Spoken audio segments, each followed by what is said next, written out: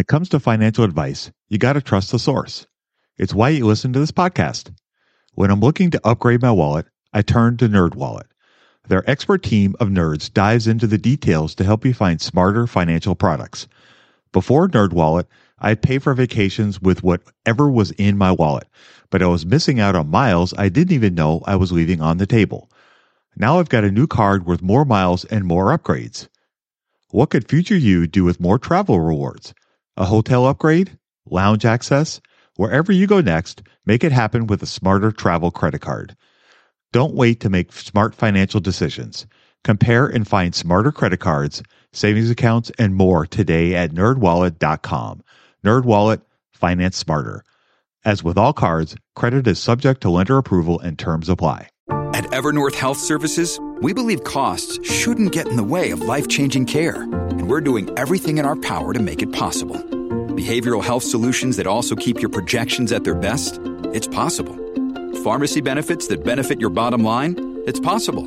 Complex specialty care that cares about your ROI? It's possible. Because we're already doing it. All while saving businesses billions. That's Wonder made possible. Learn more at evernorth.com/wonder. I love this podcast because it crushes your dreams of getting rich quick. They actually got me into reading stats for anything. You're tuned in to the Investing for Beginners podcast. Led by Andrew Sather and Dave Ahern. Step-by-step premium investing guidance for beginners. Your path to financial freedom starts now. Starts now.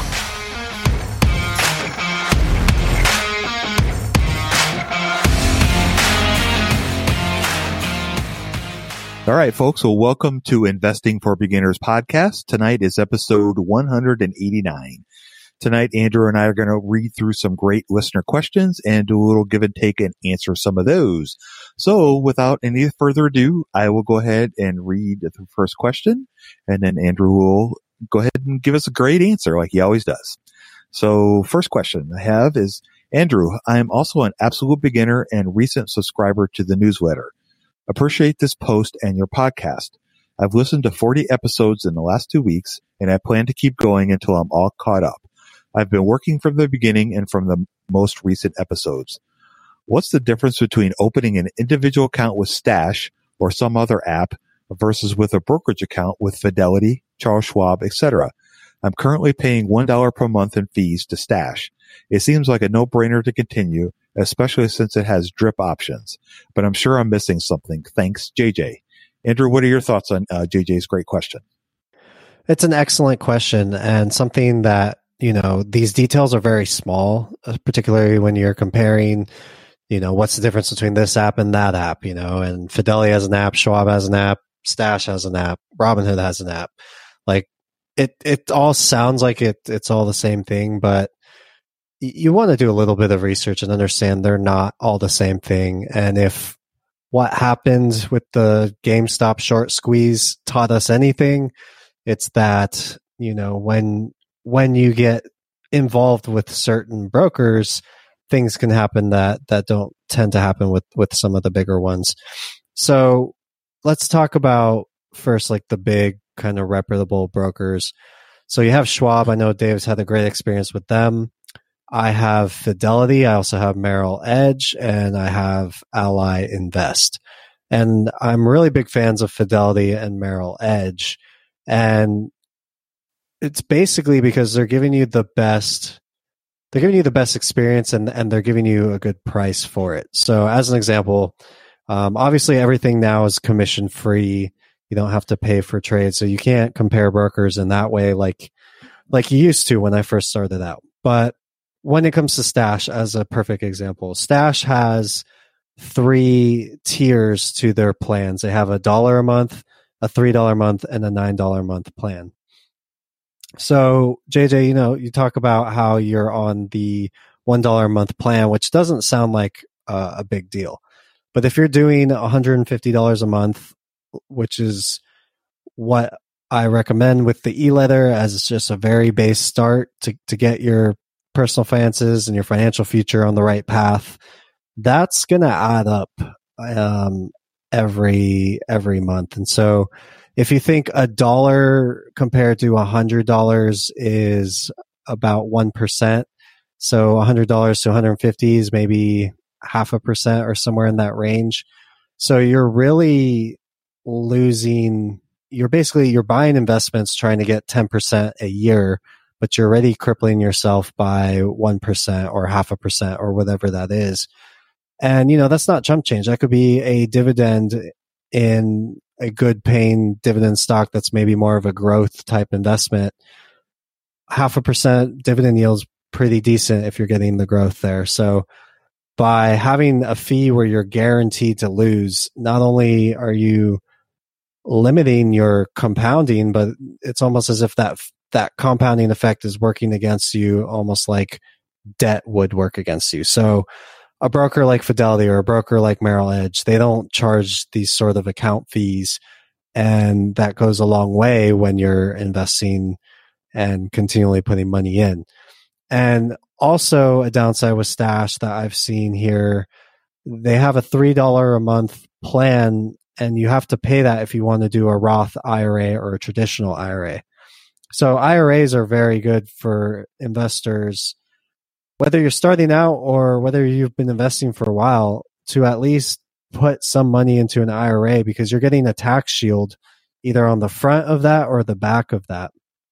And there's really no reason to not take that tax shield if you're going to be investing this stuff for a long time anyways, which is the kind of time horizon you want to have when you're buying stocks. And so now instead of paying $1 a month, you're having to pay $3 a month, when again, you can have a broker like Fidelity or Schwab not have to pay anything, and you have a Roth IRA, traditional IRA, regular brokerage account, any account you could want, and you don't have to pay for that. So these fees that sound like little things, they really do add up. And even 1% a year, I mean, go back to this $1 for 150. That's on every single investment you're making. You're crippling yourself by 1%. And that's not easy, I mean, my goal for the e-leather is to beat the market by 1%. It doesn't sound like a lot, but the difference over 40 years is the difference between $600,000 and $1 million. So these little percentage points that when you first start don't sound like a lot, they end up as a lot. And so you don't want to cripple yourself, particularly if you're starting with low amounts of money, with a disadvantage like a recurring fee for your brokerage. And I echo everything Andrew was saying there. That's right on the money. And why, when you have options out there that are just as good and free, and you don't have to have those costs mounting up against you, why do it? It as Andrew was saying, it cripples you from the beginning, and it will add up. It compounds over time. And if you have, and the other thing to think about too is, let's say that you continue down the path with one of these apps that's charging you. When you want to move, it's a lot harder to do, because now you have to sell those positions. You have to close that account. You have to go to a new broker. You have to open that account again and rebuy those companies if you want to continue to invest in them. And then you don't have the option of, doing something like, if you got a really great price when you first bought it, and now you have to kind of give up those additional gains over a longer period of time. And so it just kind of hampers you in that respect. And again, I guess I just kind of go back to, if you have the option that's going to give you the same service and the same opportunities that you would have with another broker, but there's no charges for it, then I would probably go with the one that has no charges. And for me, Charles Schwab has been awesome. I've had great experience with them, and they've been very helpful. They were helpful in opening the account. They were helpful after opening the account. They even called me 3 or 4 times after I opened the account to see if I had any questions, if I needed any further assistance, and all those kinds of things, which I felt like was above and beyond, and not something that you get a lot from customer service, let alone in the banking industry. So I've had great experiences with it. And the other bonus is, it also you also can do it with a checking or a savings account. So if you want to bank with them as well to make it convenient, you can certainly do that. So there are other additional benefits that you can get from that kind of relationship. So it's just another thing, I guess, to think about. And that's what I like about my Merrill Edge account is it's linked up to my Bank of America online banking. And so I can see all of my balances for my Merrill account, which includes like a brokerage account, a 529, retirement accounts. I could see that when I log into Bank of America, which is super cool. And one last thing about this whole thing, the fact that they charge $1 a month, $3 a month, and then $9 a month for their premium plan. What happened with a subscription like Netflix, as an example, once they had a big base and they want to keep growing? What did they do? They raised the price of the subscription. So if they have a bunch of people where they know people don't want to move brokerages because it's inconvenient, like you said, Dave, it takes time. I know I had to do a rollover from one brokerage to another, and it took like a week for the money to move, and I had to sell out positions at a place where I didn't want to sell out. And then, of course, the stocks moved a lot in that week, and that was very frustrating. So to your point, you want to set this stuff up so you don't have to deal with problems later.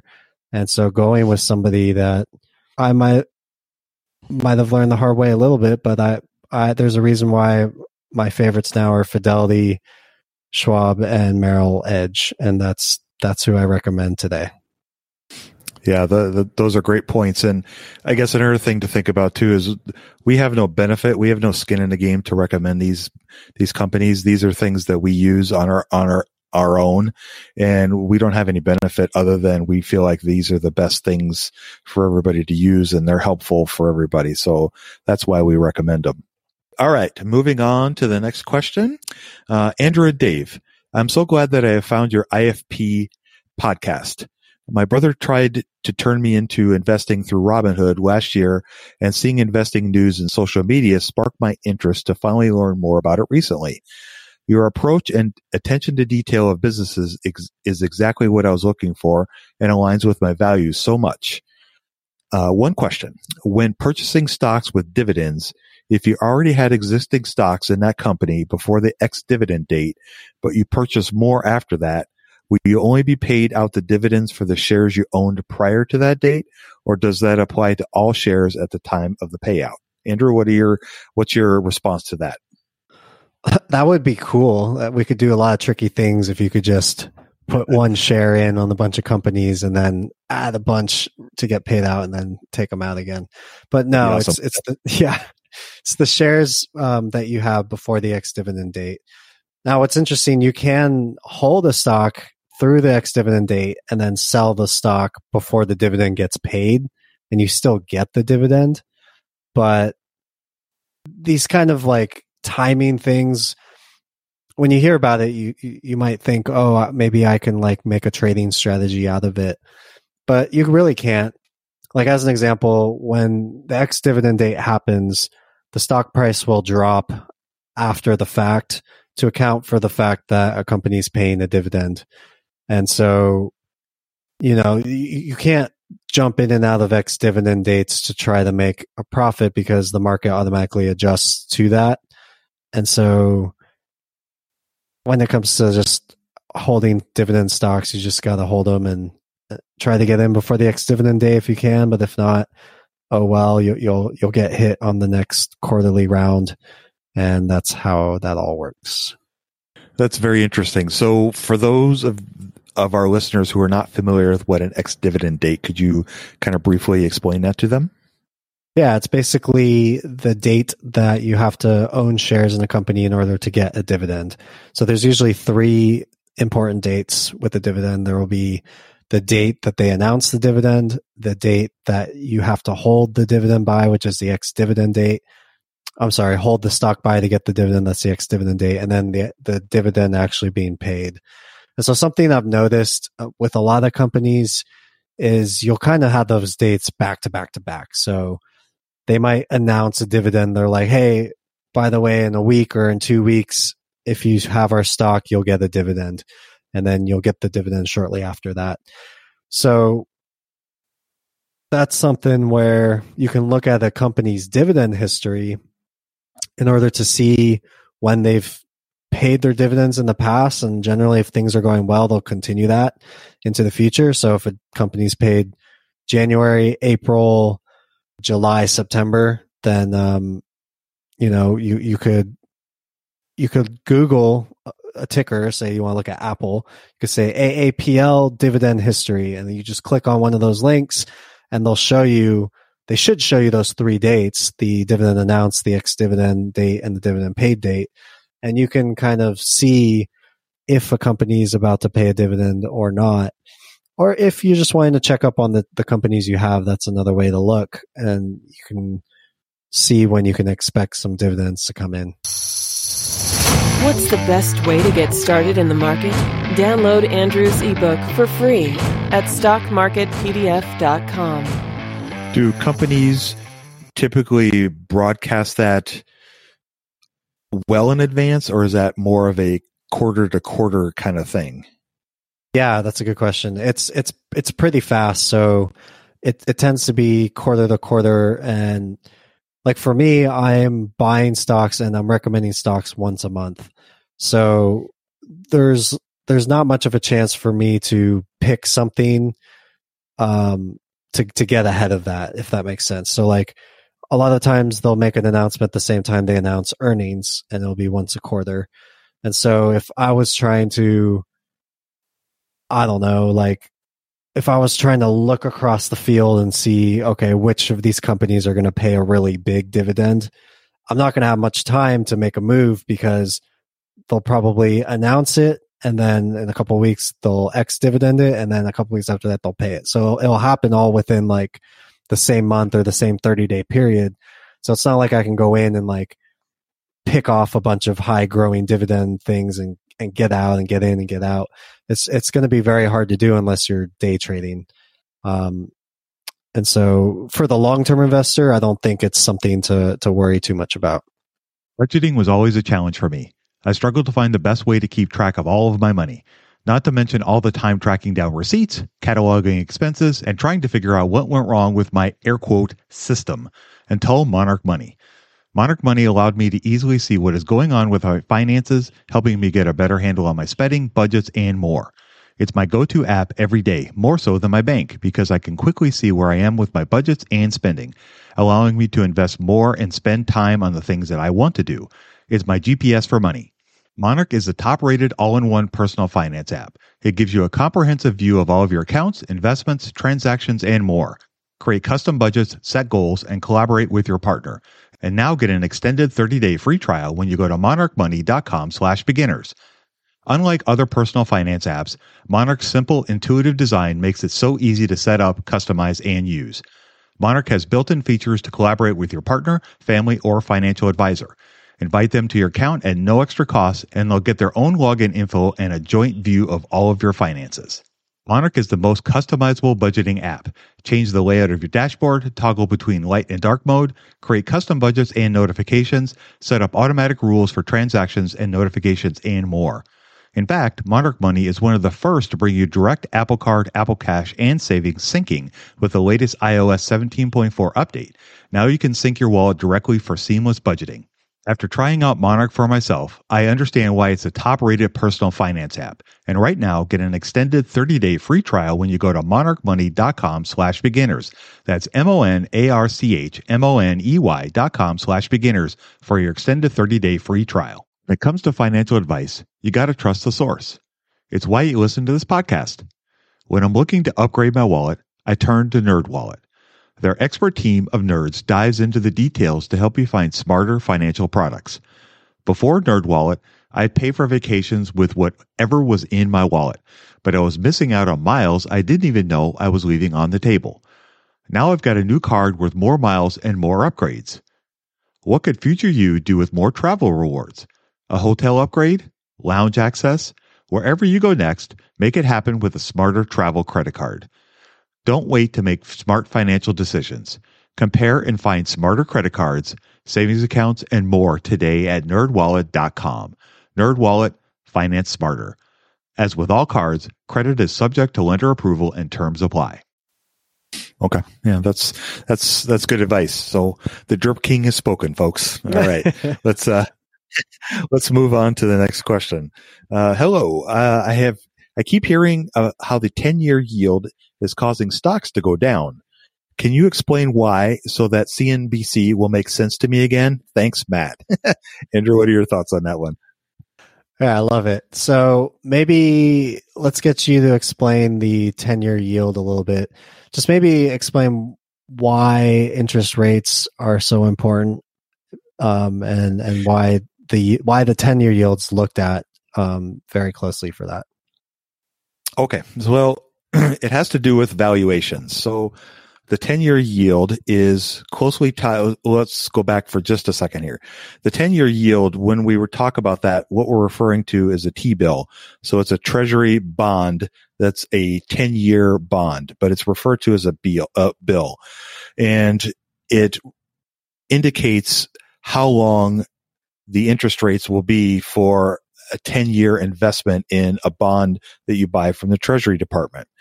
So the reason why it has a big impact on what happens in the markets is several things. So the first one is it has to do with valuations. And when I'm talking about valuations, I'm talking about the methods that we use to try to determine what the value of a company is in the stock market. And one of the ways that we do that is we use discount rates or different kinds of rates. And a lot of people use the 10-year rate as one of their base rates.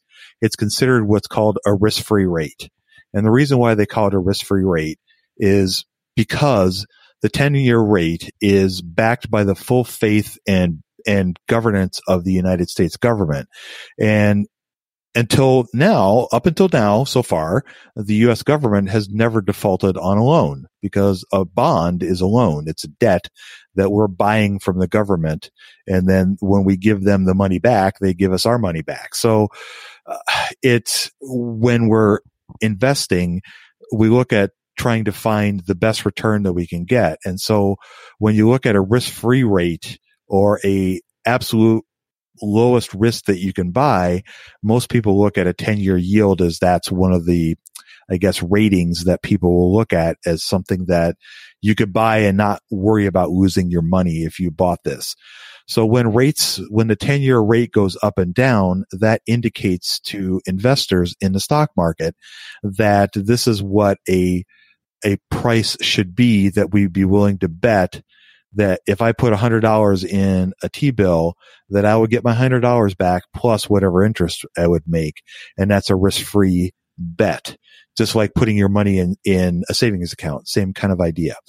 So when we're looking at valuations or trying to figure out the fair price of a company like Apple or Microsoft, one of the ways we do that is we use a discount rate. And I'm not going to go into all the technical jargon, but basically think of the risk-free rate as one of the main drivers that helps us determine what a price should be and how much we should discount that price. And as the bond prices move up, the valuations will start to come down. And when the bond prices go down, like they did in March, for example, in March of last year in 2020, right before everything kind of hit the fan, the 10-year treasury yields were, don't hold me to this, but probably in the 1.2 to 1.5 range. And then the Fed dropped the rates in the markets to almost zero, which caused those T-bill rates to drop to almost nothing. They dropped to, I believe at the low, they're about 0.4 to 0.5, somewhere in that range, which is historically low. Hardly ever seen that in the history of the United States. It was horrible.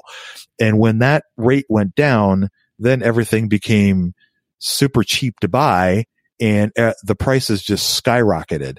And that's why you were seeing companies like Tesla, Snowflake, Airbnb, DoorDash, Peloton, Twilio, Spotify skyrocket through the roof because now their valuations are, in other words, the fair value of the company is now worth a whole lot of money, according to the way that we model all these things. And again, I don't want to get into all the nitty gritty of that, but basically remember that the 10-year yield has a lot to do with how much a stock is worth in the market. And when the prices or the yield of a bond goes up, the valuations of those drop, because now people can invest in a 10-year bond and get a safe return. And so more conservative money will move towards that as opposed to investing in a stock. And when those yields drop, then people will start to move towards buying stocks because they can get better returns, and it's air quote safer to invest in riskier companies like that at that time. So does that kind of help explain some of it? That was a great way. You towed the line there because it can get very technical and very complex. I like the comparison you made because as those yields go up, it's less attractive to buy stocks because those stocks are more risky.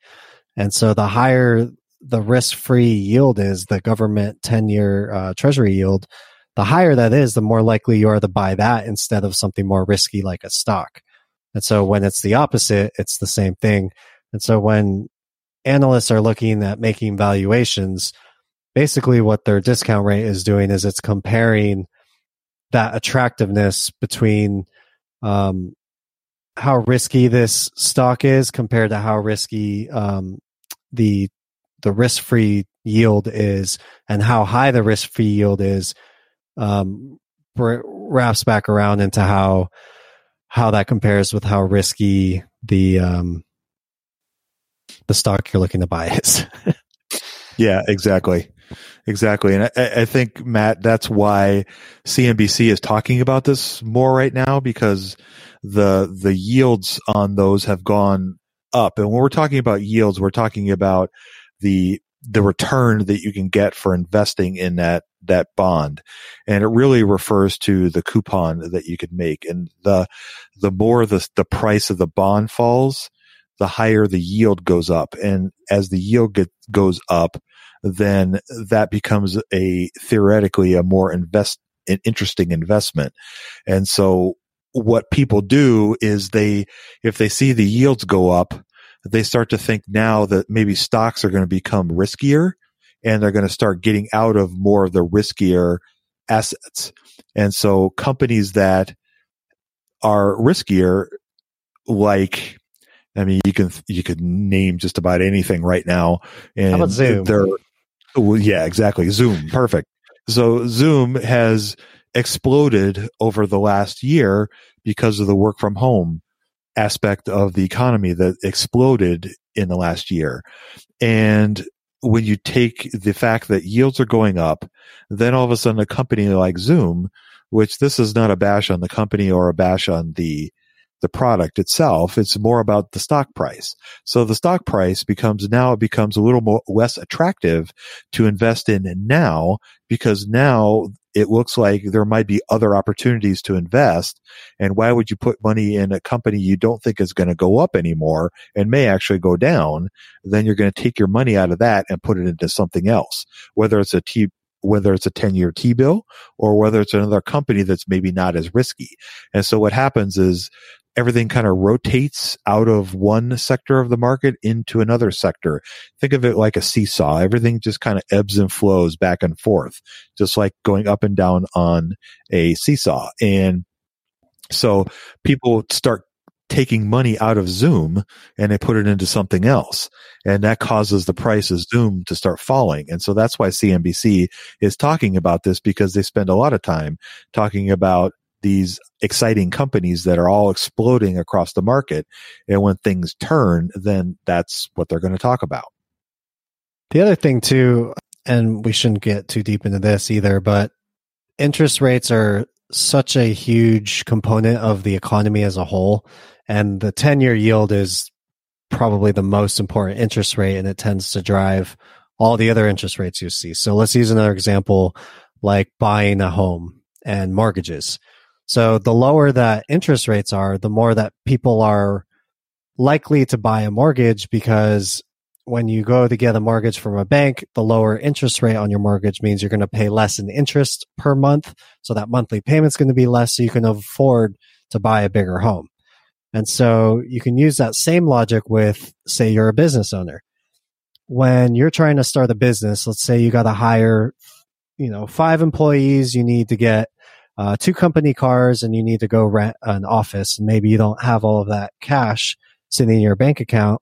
You can go to a bank and go get a loan, and the lower the loan, the lower the interest rate you can get for that loan, the more money you'll be able to borrow from the bank, or the lower your monthly payments will be, the easier it will be for you to borrow that. And so whether you're talking about the interest rate on a loan for a business, or the interest rate for a mortgage, or the interest rate for credit cards, all these interest rates, they're all tied together and they're all working in this economy. And so when rates go lower, money flows more freely, more homes can be bought, more businesses can be opened. It's this big, nice spiral upwards of prosperity. And so when you look at it moving the other way, it turns and it's the flip side. Money tightens, credit tightens, people can't borrow as much. Maybe people start to default on their loans because they have rates that adjust and go up as the overall interest rates go up. And so that can cycle into something like a recession or depression. That's not to say that that's what we're seeing now, but that's why when you see movements in interest rates, and particularly the 10-year yield, that's why you'll see movements in the economy. And that's one aspect. And then, of course, you have the whole stock market aspect. And like Dave said, I mean, it's these huge high flyers that are so ridiculously overpriced that are the most sensitive to these rates, because for whatever reason, they're the ones that get bid up when money is cheap. And whether they're relying on that or they're relying on these impossibly high valuations, once the tide turns and that seesaw kind of starts to tip the other way, then, it crashes just as high as and just as fast as it falls. So you have to be careful about that. And it's another good reason why investing and value investing is so attractive, because you still get the seesaw swings, but they're not like 50 feet seesaws. Maybe they're like 5 foot seesaws if you're doing it right. And that works just fine for me, because when you get older, that 50 feet seems a lot higher. You got to be careful. Well, I'm scared of heights, so it's always seemed high to me. Yeah, there you go. Fair enough. Fair enough. That was an excellent point on the interest rates for homes. That was a great point. So, all right, let's move on to the last question. So I have, hello, and thank you for all your insights. Please explain in your podcast that phenomenon of buying the rumor news and selling the news. I have followed the Churchill/Lucid deal, and it does not make sense to me. Andrew, would you like to help clarify some of that for them? I think you probably know a lot more about this Churchill-Lucid deal than I do. As far as buying the rumor, selling the news, it's a nice phrase, but I don't think it's a good way to invest for the long term. No, it's not. So here's what little I do know about the Churchill-Lucid deal. Lucid is a EV producer, so they're another one of the electric vehicle companies that's coming online. The Churchill-Lucid deal, it's a SPAC, so it's a reverse IPO, I believe, and they are the company that's helping Lucid go public. And so Lucid is one of the newer car companies that's coming out. They're going to make an electric vehicle. And I'm actually looking at a picture of one right now. It's quite beautiful. But so they are not producing any vehicles yet. So the factory that they're building, which is in Casa Grande, Arizona, is actually not finished yet. They finished the first phase of the building at the end of December, but they're actually still working on finishing the building to make the cars. So their projections are to start producing their first vehicle sometime this spring, which is coming up here in a few months. And they're looking to produce about 7,000 vehicles this year. Their hope is that next year they'll be able to produce 30,000 vehicles. And in a few years, they're hoping to get up to about 365,000 vehicles. Now, keep in mind that Tesla, who has been doing this for a while now, it took them almost 17 years to get up to 500,000. And Elon Musk he's a smart dude, and he talked about what kind of production hell he was in trying to get some of his vehicles through the assembly line and produced and everything. So I think 365,000 is probably a little bit, optimistic, possibly. And anyway, so they're hoping to be able to get all this done by 2028. So we're looking at 7 years to grow from 7,000 to about 365,000. You know how I feel about Tesla, so I'm even more probably bearish on this situation. I'm not saying that it won't come to pass, but it's a little bit like Nikola, where they don't even have a vehicle yet, and people are already starting to invest in it in the stock market. And I get, being first in and that whole opportunity, but that kind of stuff that's just not for me. That's speculation. That's not investing, and that's not the kind of thing that I think is a good idea. And especially if we start seeing a turn in some of these more riskier investments, I think this could be kind of a scary situation to get into. So I would probably avoid this like the plague if I could. Well, I mean, isn't that phrase itself buying the rumor? I mean, that kind of implies speculation. Yes, it does. Yeah, for sure. I remember when I first really started to get into this whole investing shtick, I was working for Wells Fargo, and I had a gentleman that I worked for. His name was Aaron, and he was the financial advisor in the branch that I worked at. And he was amazing, smart guy. I really liked him, and he was so open to me just asking him questions. And I asked him a lot of questions. And I remember one day I was sitting at my desk, and it was kind of a slow moment, and I happened to pull up the news, and I was reading something, and it was kind of along the lines of, there was this, horrible news about some company, but the stock price was exploding through the roof. And I was like, oh, why? It doesn't make sense. Why when earnings are down and they have some scandal going on, is all of a sudden now everybody wants to buy the company? And it doesn't make sense to me. So I went and asked Aaron what was going on. He said they sell the news. And I'm like, what? And he said they sell the news. He said when things are bad, they think that, that this is an opportunity to get in before things get really good. And so they go out and they start bidding up the price of the company. Everybody wants to pile in.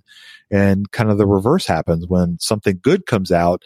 They think, something, the stock price is going to go up. And so they want to sell with their gains and move on to something else. And I went, that kind of makes sense. It's kind of reverse idea of psychology, but it makes sense. I get it. So that's how it was explained to me when I first kind of got into investing. Yeah, it's a perfect explanation of it, I think. All right. So here's kind of the deal.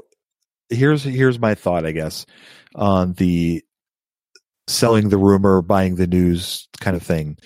My idea of that is I'm going to buy the company based on the potential valuation of the company as well as the future prospects of prosperity for the company.